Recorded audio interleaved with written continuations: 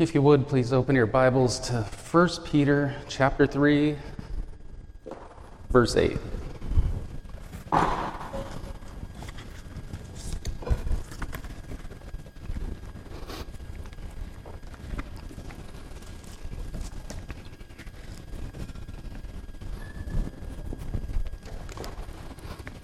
And I'm just going to read through verse 22.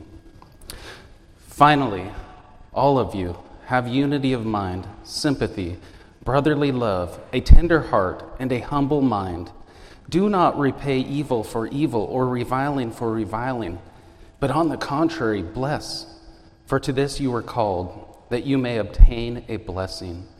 For whoever desires to love life and see good days, let him keep his tongue from evil and his lips from speaking deceit. Let him turn away from evil and do good. Let him seek peace and pursue it. For the eyes of the Lord are on the righteous, and his ears are open to their prayer. But the face of the Lord is against those who do evil. Now who is there to harm you if you are zealous for what is good? But even if you should suffer for righteousness' sake, you will be blessed. Have no fear of them, nor be troubled. But in your hearts honor Christ the Lord as holy, always being prepared to make a defense to anyone who asks you for a reason for the hope that is in you. Yet do it with gentleness and respect, having a good conscience, so that when you are slandered, those who revile your good behavior in Christ may be put to shame. For it is better to suffer for doing good, if that should be God's will, than for doing evil. For Christ also suffered once for sins, the righteous for the unrighteous, that he might bring us to God, being put to death in the flesh, but made alive in the Spirit, in which he went and proclaimed to the spirits in prison, because they formerly did not obey. When God's patience waited on the days of Noah, while the ark was being prepared, in which a few, that is 8 persons, were brought safely through water. Baptism, which corresponds to this, now saves you, not as a removal of dirt from the body, but as an appeal to God for a good conscience through the resurrection of Jesus Christ, who has gone into heaven and is at the right hand of God, with angels, authorities, and powers, having been subjected to him.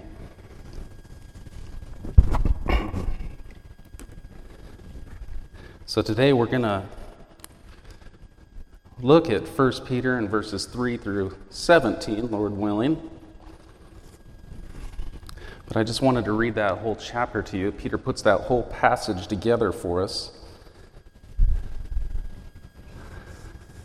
And we'll just take just a couple minutes. And I want to take you through just a portion of Peter's own testimony and see how Peter became a witness for Jesus Christ before he wrote this book to all the Christians that were going to read it and obey it by the Holy Spirit. So just thinking back as Peter's walk, as we see him come into the Bible, he gets to spend 3 years with Jesus. He sees all the signs, all the wonders, all the miracles. He hears all the teaching of Jesus Christ. And he's the first. In Matthew 16:16, he replied to Jesus, "You are the Christ, the Son of the living God." He's the first of the 12. And then we see Peter denying Jesus Christ 3 times, right, in the courtyard while Jesus is being tried and sentenced. Servant girls come up to him and I'm not with Jesus. Right, the people in the crowd come up to him at last and he's swearing, he's taking an oath. I don't know this man. I've never been with him. So then in Acts 3 and 4, we see Peter and John, after the Holy Spirit comes upon the church, sent by Jesus Christ as he's ascended at the right hand of the Father, right? And in Acts 3 and 4, we see Peter and John being examined before the council of the Jews for healing a lame man while preaching the gospel. So they're doing exactly what we're going to look at today. They're doing good works while preaching this resurrected Messiah. And I'll just read Acts 4, 7 through 22 for us. And when they had set them in the midst, they inquired, "By what power or by what name did you do this?" Then Peter, filled with the Holy Spirit, said to them, "Rulers of the people and the elders, If we are being examined today concerning a good deed done to a crippled man, by what means this man was healed, let it be known to you, all of you, and to all the people of Israel, that by the name of Jesus Christ of Nazareth, whom you crucified, whom God raised from the dead, by him this man is standing before you well. This Jesus is the stone that was rejected by you, the builders, which has become the cornerstone. And there is salvation in no one else, for there is no other name under heaven given among men by which we must be saved. Now when they saw the boldness of Peter and John, and perceived that they were uneducated, common men, they were astonished, and they recognized that they had been with Jesus. But seeing the man who was healed standing beside them, they had nothing to say in opposition. But when they had commanded them to leave the council, they conferred with one another, saying, "What shall we do with these men? For that a notable sign has been performed through them is evident to all the inhabitants of Jerusalem, and we cannot deny it. But in order that it may spread no further among the people, let us warn them to speak no more to anyone in this name." So they called them and charged them not to speak or teach at all in the name of Jesus. But Peter and John answered them, "Whether it is right in the sight of God to listen to you rather than to God, you must judge. For we cannot but speak of what we have seen and heard." And when they had further threatened them, they let them go, finding no way to punish them because of the people, for all were praising God for what had happened. For the man on whom the sign of healing was performed was more than 40 years old. And then again, I'll read a little bit out of Acts 5, but we see Peter and the apostles, they're doing more good works for all the people while preaching the gospel. And the party of the Sadducees, they were filled with jealousy and put the apostles in prison, but they were let out. And they began preaching the gospel again. And then the apostles are brought back before the council again. In Acts 5:27, it says, "And when they had brought them, they set them before the council. And the high priest questioned them, saying, 'We strictly charged you not to teach in this name. Yet you have filled Jerusalem with all your teaching. And you intend to bring this man's blood upon us.' But Peter and the apostles answered, 'We must obey God rather than men. The God of our fathers raised Jesus, whom you killed by hanging him on a tree. God exalted him at his right hand as leader and Savior, to give repentance to Israel and forgiveness of sins. And we are witnesses to these things. And so is the Holy Spirit, whom God has given to those who obey him.'" So, I just gave you just this small portion of Peter's testimony. And by reading these texts and thinking about how we must witness, the first thought as we read these texts is, that's Peter, and that's the apostles. And we are not apostles, and we are not in the first century church, and we may not even believe that these signs and gifts are still continuing. So what does this have to do with me, right? But I want us to see today, as we go through these scriptures, just as we kind of looked at in Acts last time, the world of unbelieving men, these men have not changed. Sinful men has not changed. The philosophies have not changed. The way they can punish us for being Christians has not changed. It's still the same today, which makes the word that we're going to go through relevant for each one of us in here.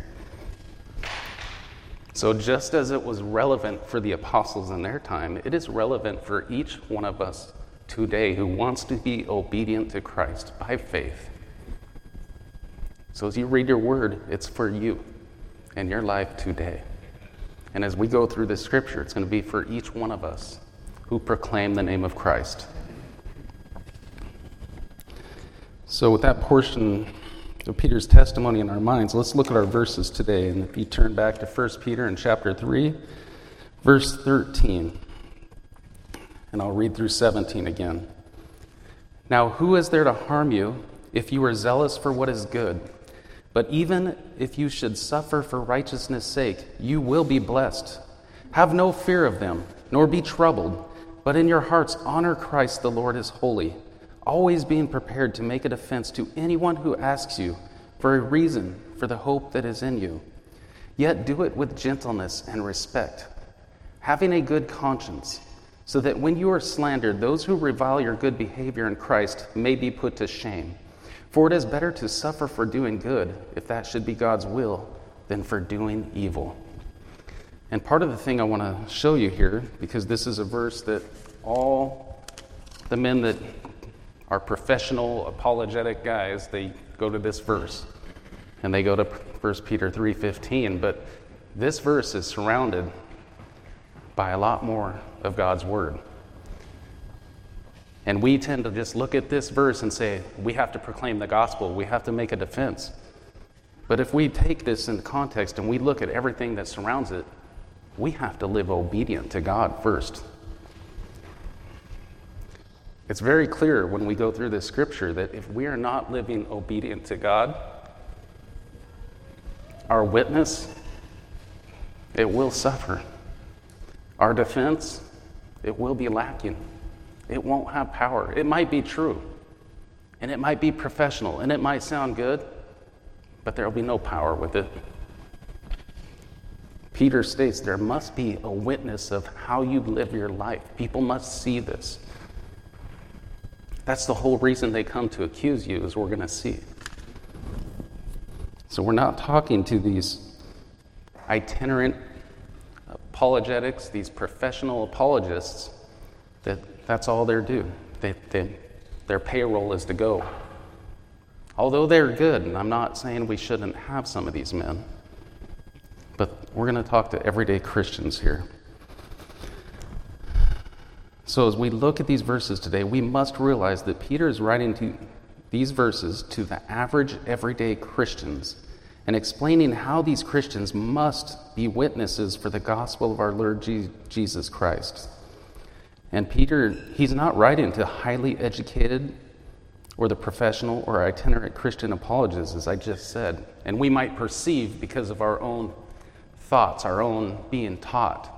We have to get rid of some of these traditions. If we've all been looking at traditions saying, this may be something we need to get rid of, right? Maybe everybody in here should be an apologist. Maybe not with their words, but with their lives.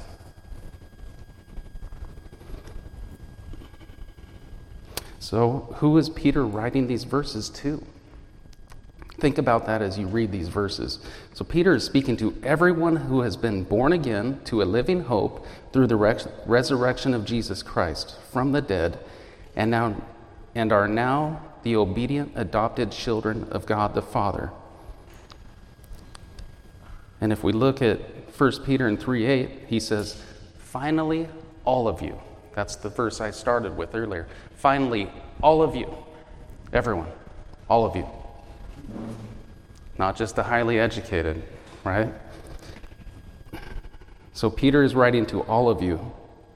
And if we just go back and read 1 Peter real quick, we see he's writing to, as I just said, those who've been born again, those who've been adopted, the children of God, sojourners, exiles, slaves, wives, and husbands. That's who Peter's writing to, which just means everybody in here. So let's look at 1 Peter 3:13. Peter starts this passage out here. Now, who is there to harm you if you are zealous for what is good? And we'll just start with the zealous for good. What's that mean? Zealous here means you are passionate, eager, and excited for what is good. Well, what is good?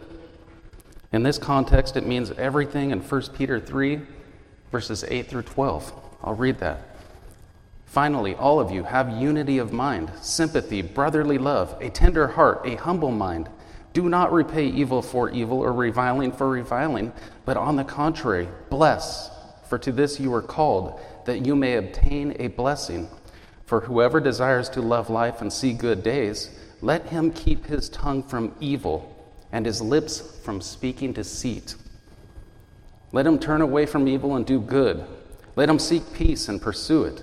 For the eyes of the Lord are on the righteous, and his ears are open to their prayer. But the face of the Lord is against those who do evil. So my question for our church, are we zealous to do good? That's the good he's talking about. Are we zealous to do all of this? Right, I'm asking this question because as we look at these next verses, we do not want to confuse the harm that we may actually deserve with the harm that we do not deserve. If we are out doing evil, we deserve to suffer. We deserve to be persecuted. We deserve the government to come and crack down on us, right? If we're doing evil. But if we're doing good, if we are zealous for what is good, Peter asks, who is there to harm you? If you are zealous for what is good. And Peter's simply stating, he's not saying that if you are zealous for what is good, that God will keep you from being harmed and that nobody will harm you. And we'll see in the following verse 14 that someone may harm us for doing good. But Peter is saying, he's putting this question forward and he's saying, who in their right mind or what kind of person would harm you for being zealous for what is good? Who would do that? Therefore, be zealous for what is good. It seems that Peter puts this question here in verse 13 so that every Christian will think about the culture that they are living in and the worldview of the people in which they live amongst and understand who would want to harm them.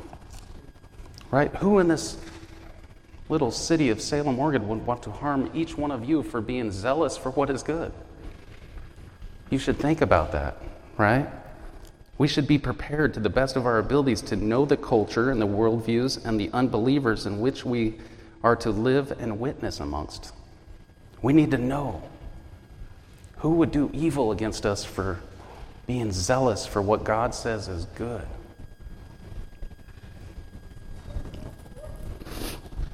So in their day, they knew. And as we read through the Bible, we see that the Christians knew the culture around them and what their culture believed, what they worshiped, and how they lived. And if you remember those last two sermons in Athens, Paul took the time. He read their poets. He knew their sayings. He saw their idols. He saw their enslavement to these idols, these false gods. He knew what was happening in Athens. Do we take the time to do that in our own little setting, our own little culture, the families, the neighbors, the people we're going to engage with business, with buying, with all of it? Out in the public square as Jesse and the guys, David and Christian, go to the Broadway Commons. Do we know what they believe? Do we know what they worship? Do we know the sins they're enslaved to? Right? Peter's saying, you should be prepared. I just wrote down a couple things I thought about. And as Christians, do we know who would want to harm us for being zealous for what is good? Is that on our mind? Right? Do we know the culture around us and what they worship? Are we in a Christian bubble? Do we ever get out of that bubble? Do we just hang around with people that we know will not harm us? Right? We don't want to be harmed. Nobody wants to be harmed. So we just stay in this little bubble and we don't go out. Right?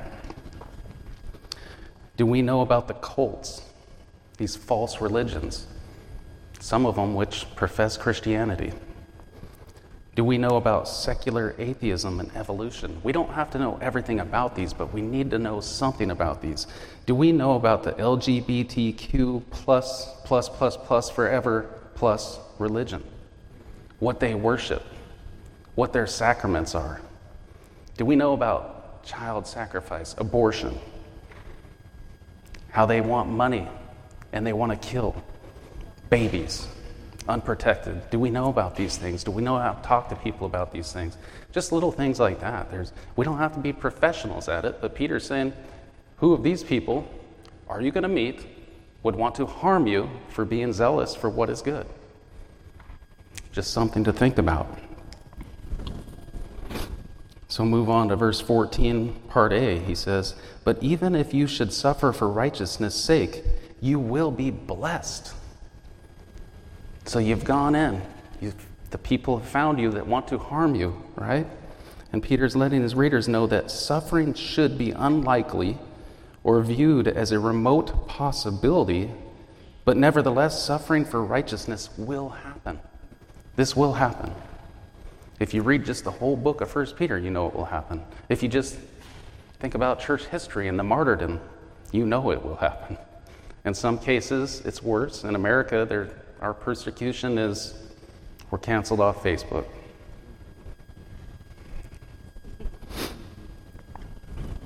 So Peter says, you will be blessed. And blessed here in the Greek, it means the happy ones.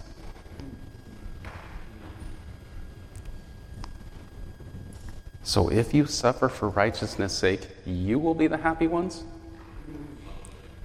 Not the people that harm you? The happy ones. Joy, happiness, just for being zealous for what is good.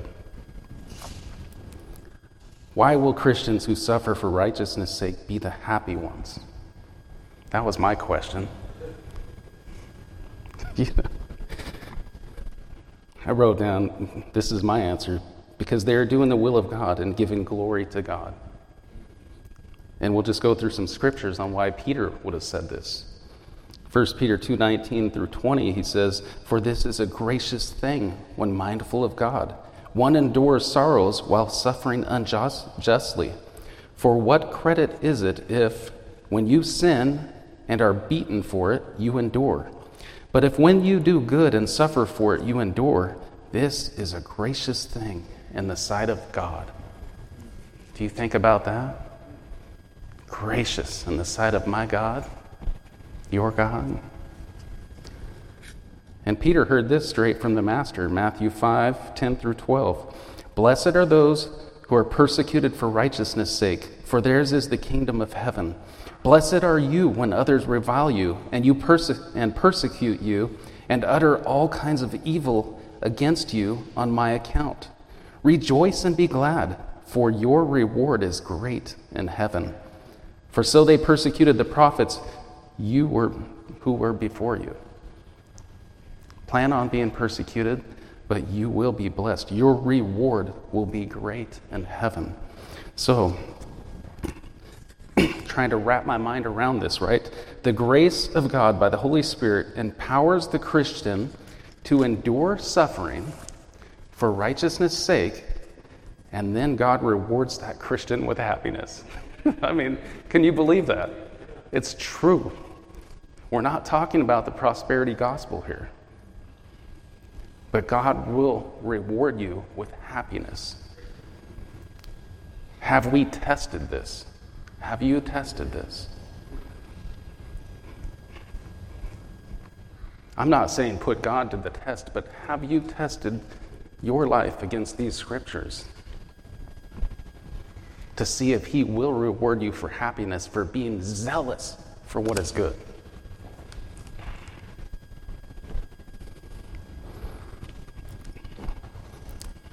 Praise God for that. It's all by His grace, and He still rewards us. Just praise God for that. Let's move on. Peter goes on here in 14b and 15a. "Have no fear of them, nor be troubled in your hearts.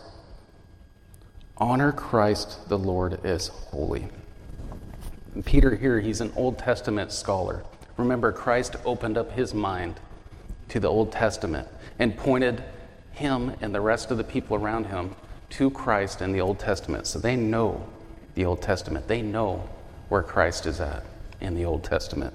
So Peter here, he's quoting Isaiah chapter 8, verses 12 and 13.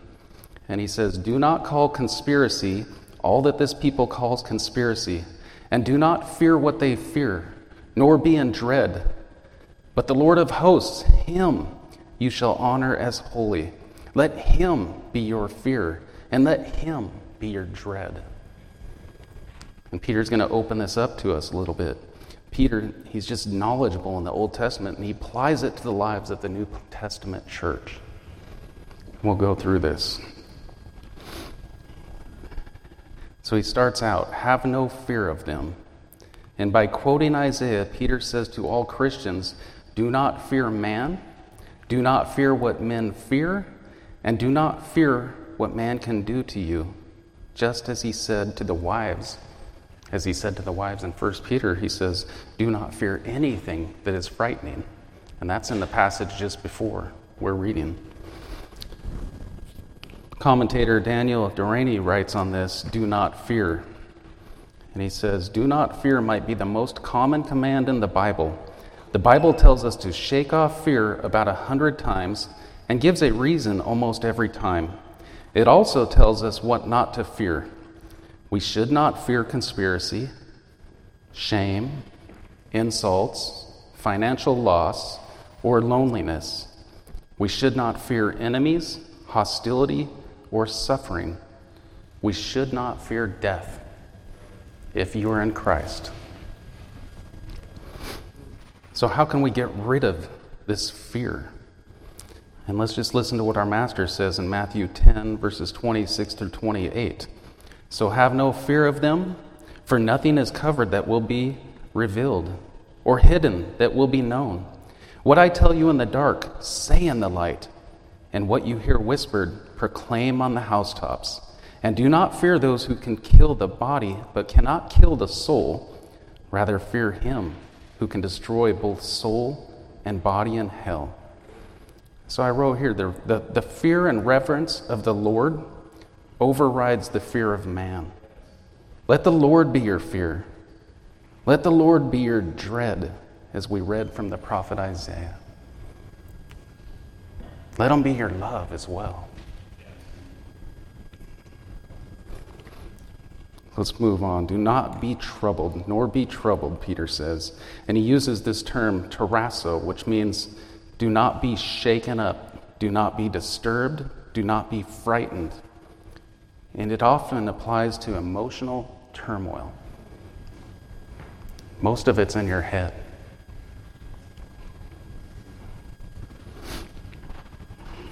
And I just wrote, how can we obey this command?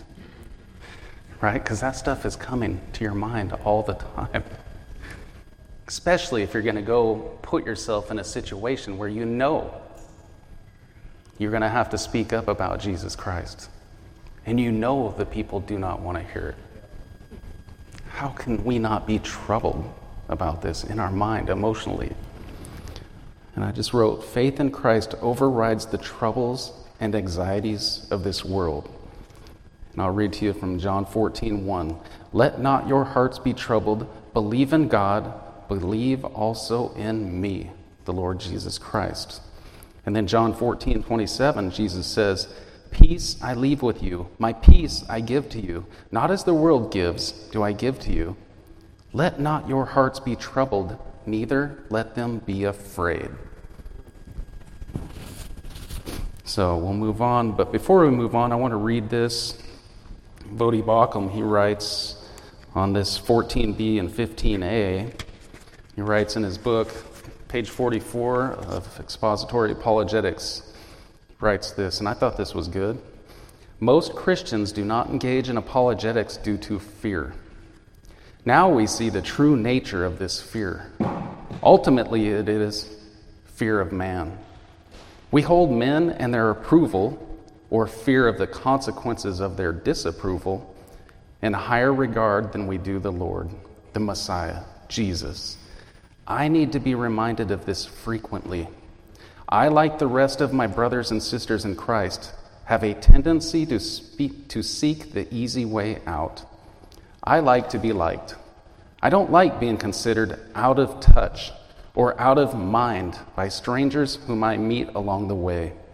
Therefore, unless I remind myself constantly of my need to honor Christ the Lord as holy, I will end up honoring my reputation, or worse yet, the opinions of men, as most prized and precious to my heart. The result is compromise that dishonors Christ and deprives my hearers of the greatest news they will ever know. Oh, how I need to sanctify Christ in my heart. How I must remove these fears. If we continue to let the fear be there and be troubled by it, we may not preach the good news that somebody needs to hear that day.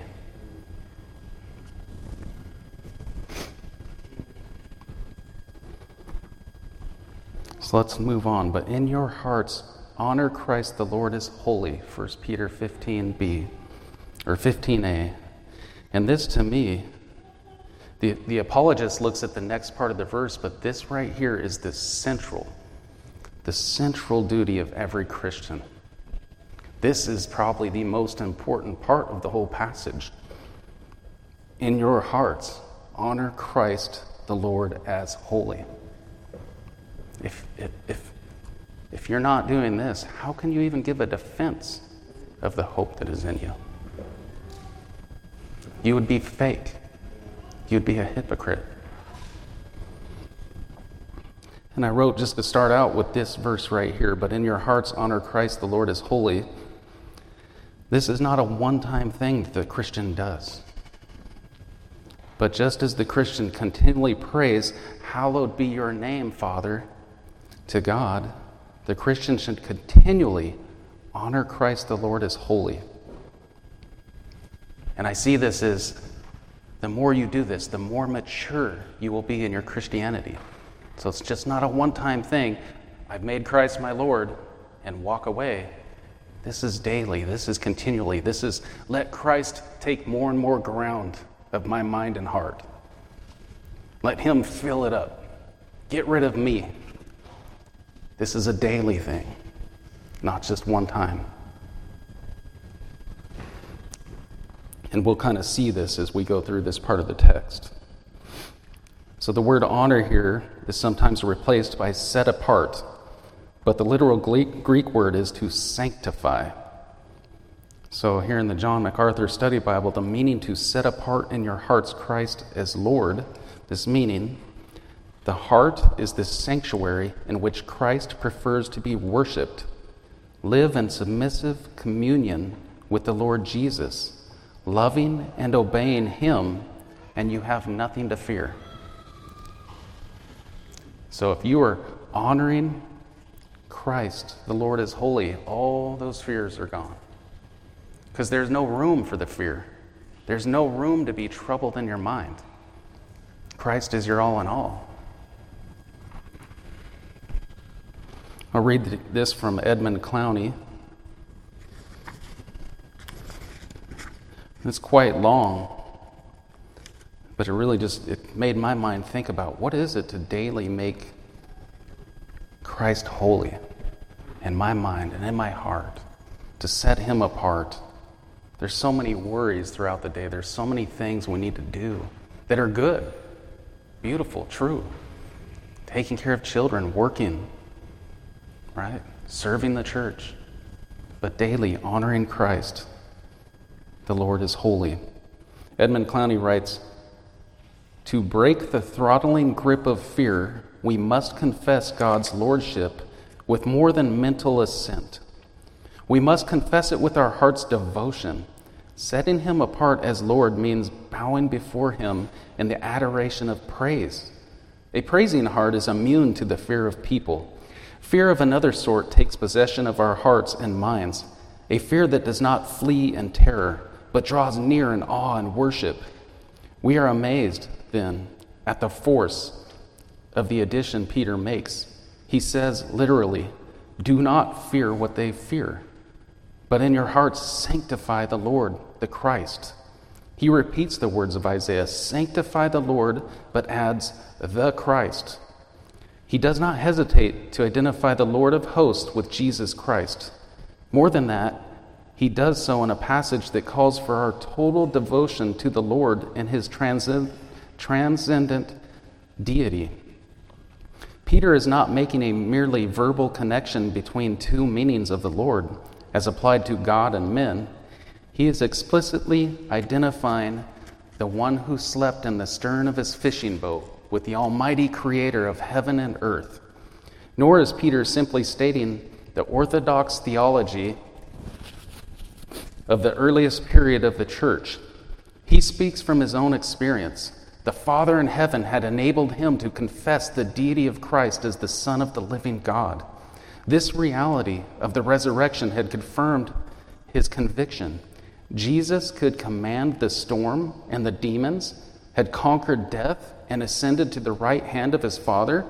The Spirit of Christ, given from the throne of glory, worked in Peter awe and reverence for his Lord and Savior. Filled with that awe, he scorned all that men might do to him. In prison, he could sleep securely. On trial, he could accuse his accusers. His secret was not simply that he had been with Jesus, but that the Lord Jesus was with him. Peter had heard Jesus say, "Do not be afraid of those who kill the body but cannot kill the soul. Rather, be afraid of the one who can destroy both body and soul in hell." Jesus had followed that solemn warning with words of supreme assurance to his disciples.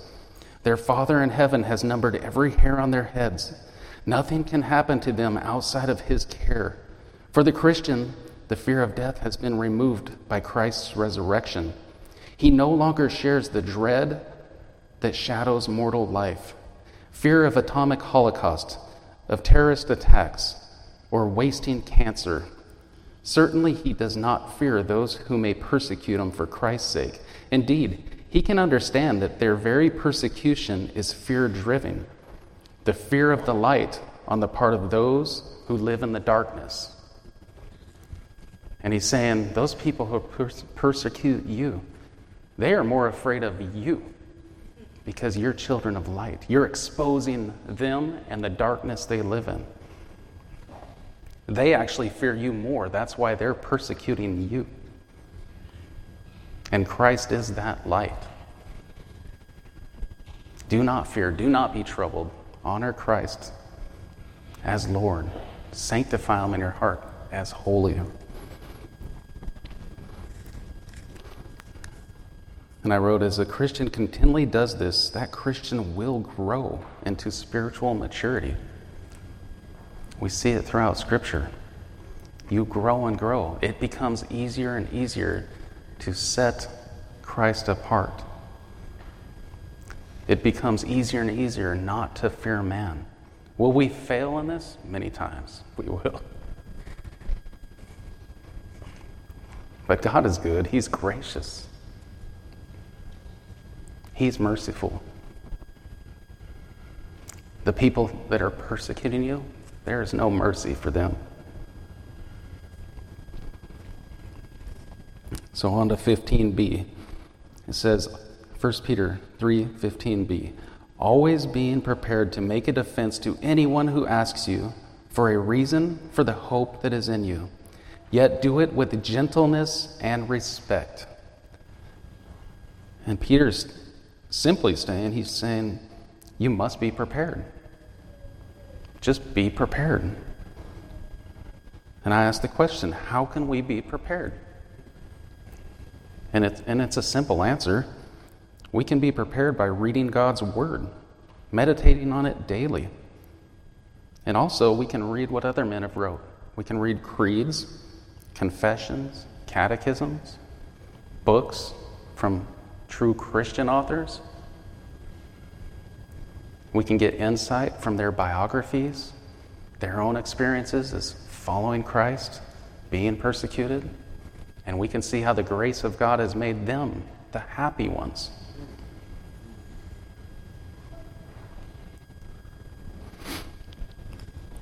So let's move on. To make a defense, it means to reply to an accusation. And it's not saying in a court case or in a trial, but just how did this persecution start? As we saw in Acts, they come with an accusation. Could be true, could be false. But the defense is just the reply to that accusation. So defense here is where we get the word apologetics when we translate it back to the Greek.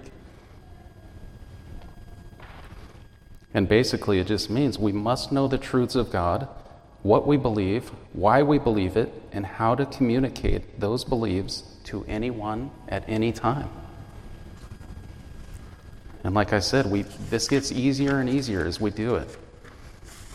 And I put just another short answer. In short, we must be prepared to share the gospel that has saved us with anyone at any time. I'll read to you 1 Peter verse 2:9.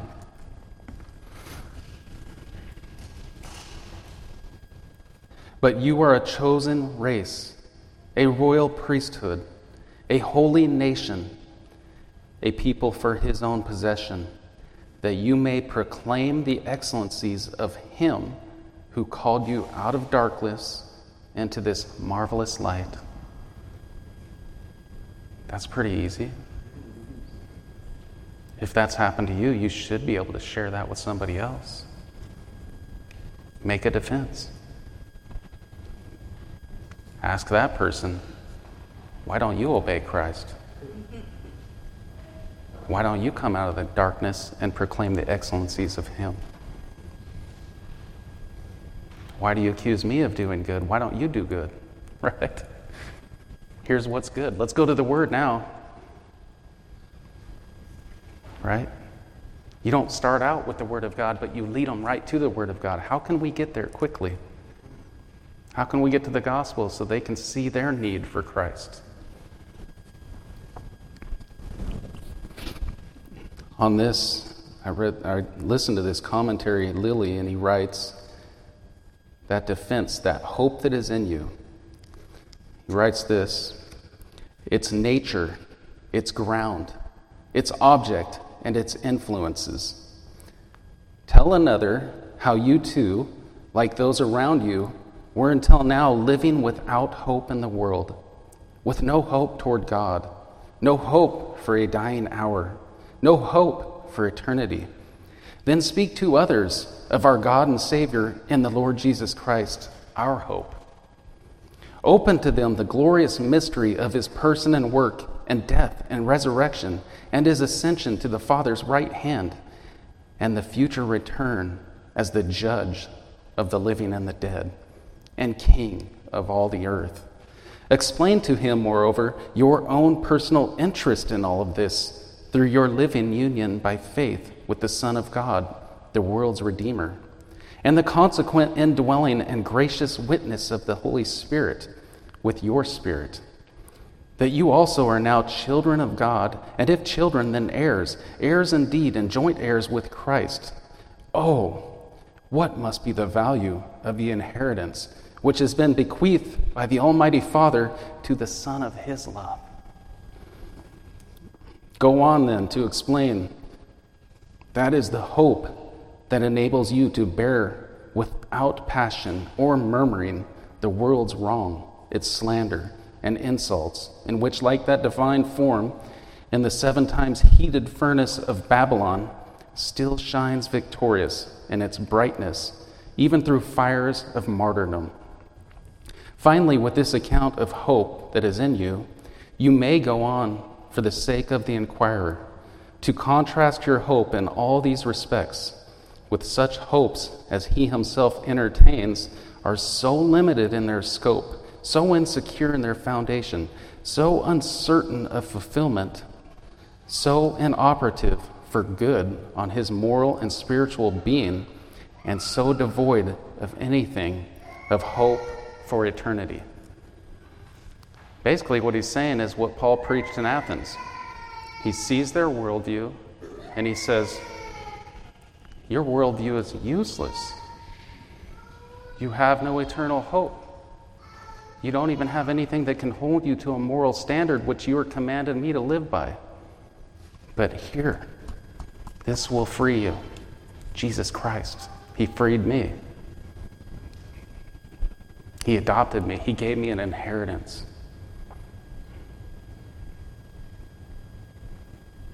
Repent of your sins. Come to Christ, and he will give you the free gift of the Holy Spirit. Be obedient to him. Be baptized. Profess his name among the nations. Make disciples. It's really a simple command if we would just keep it simple. But we try to add so much more to it. We try to I mean, I do this in my daily life. Everything I try to make more difficult than it should be. But it's a simple message, and it saved you. Let it save others around you. That's what Peter's saying.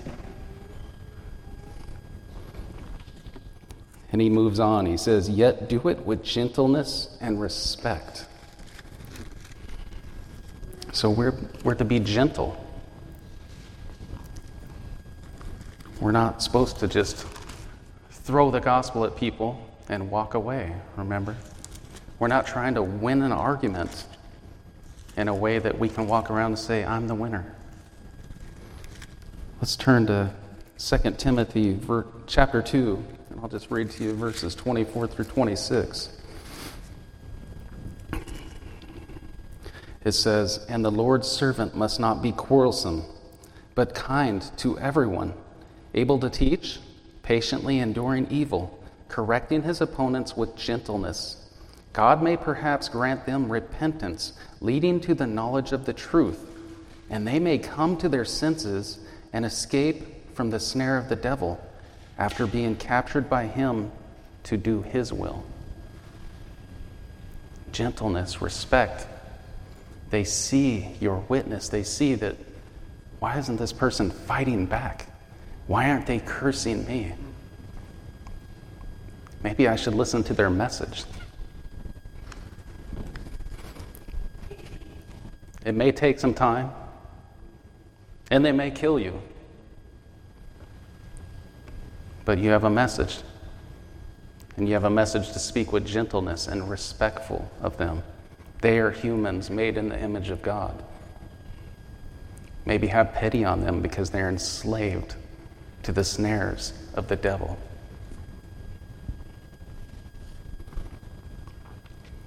Do it with gentleness. If you would, turn over to 1 John chapter 1 as well. So just some verses I was thinking about as I was reading this. And I'll read to you verses 1 through 4 here. That which was from the beginning, which we have heard, which we have seen with our eyes, which we looked upon and have touched with our hands, concerning the word of life. The life was made manifest, and we have seen it, and testified to it, and proclaimed to you the eternal life, which was with the Father, and was made manifest to us. That which we have seen and heard we proclaim also to you, so that you too may have fellowship with us. And indeed, our fellowship is with the Father and with his Son, Jesus Christ. And we are witnesses. We are writing these things so that our joy may be complete. What makes our joy complete? But these people coming to Christ and having fellowship with God the Father, God the Son, and also with us. John says that will make our joy complete. He knew what persecution was. So the question there was, do we want these unbelievers who are persecuting us to have fellowship with God? That should be in the back of our mind. If God so loved the world that he sent his only Son for the helpless, the ungodly, the sinners, and his enemies, we should want the same. So let's finish off and look at 1 Peter 3 and verse 16. We're doing all this and having a good conscience, so that when you are slandered, those who revile your good behavior in Christ might be put to shame. So we're doing this without sinning against them and against God.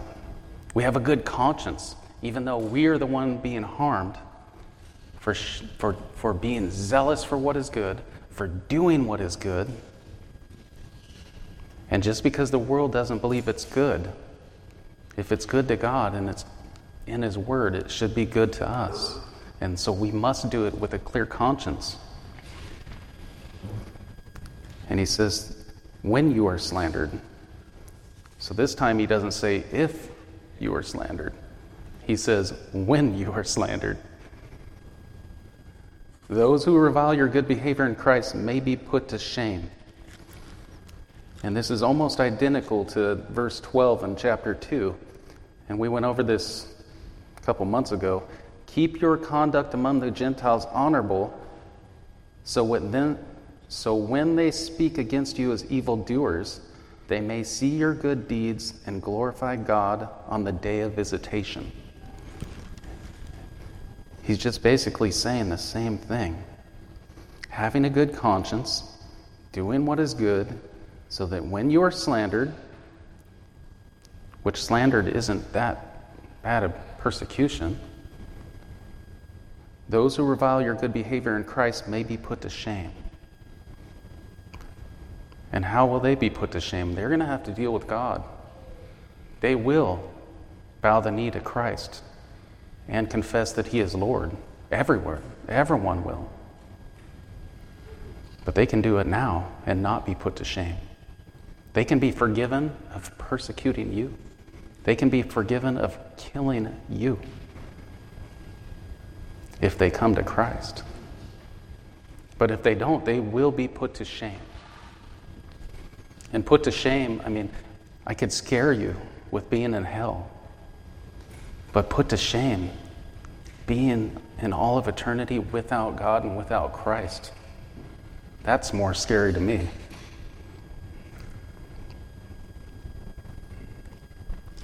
Let's look at 17. For it is better to suffer for doing good, if that should be God's will, than for doing evil. And all he's done here is repeated what he said in verses 2 and 20. And he said this to the slaves. For what credit is it if when you sin and are beaten for it, you endure? But if when you do good and suffer for it, you endure, this is a gracious thing in the sight of God. I'll read that again in verse 17. For it is better to suffer for doing good, if that should be God's will, than for doing evil. And he's basically saying, you have no excuse for not being zealous and doing what is good. Not being zealous for good. And if you suffer, that's God's will. He is sovereign. He's in control of that. He appointed every hair on your head. He appointed the day you were born, the day you will die, and He appointed this person to come and slander you for His glory, for His name's sake.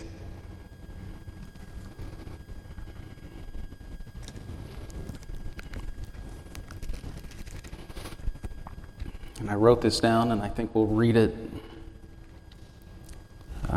1 Peter 4, verses 15 through 18.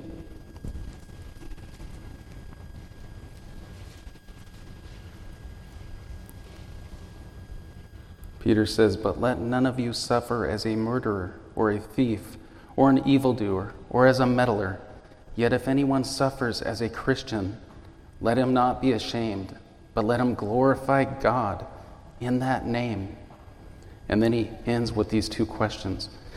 For it is time for judgment to begin at the household of God. And if it begins with us, what will be the outcome for those who do not obey the gospel of God? And if the righteous is scarcely saved, or saved with difficulty, what will become of the ungodly and the sinner? So with that, we'll just end right there. Say amen.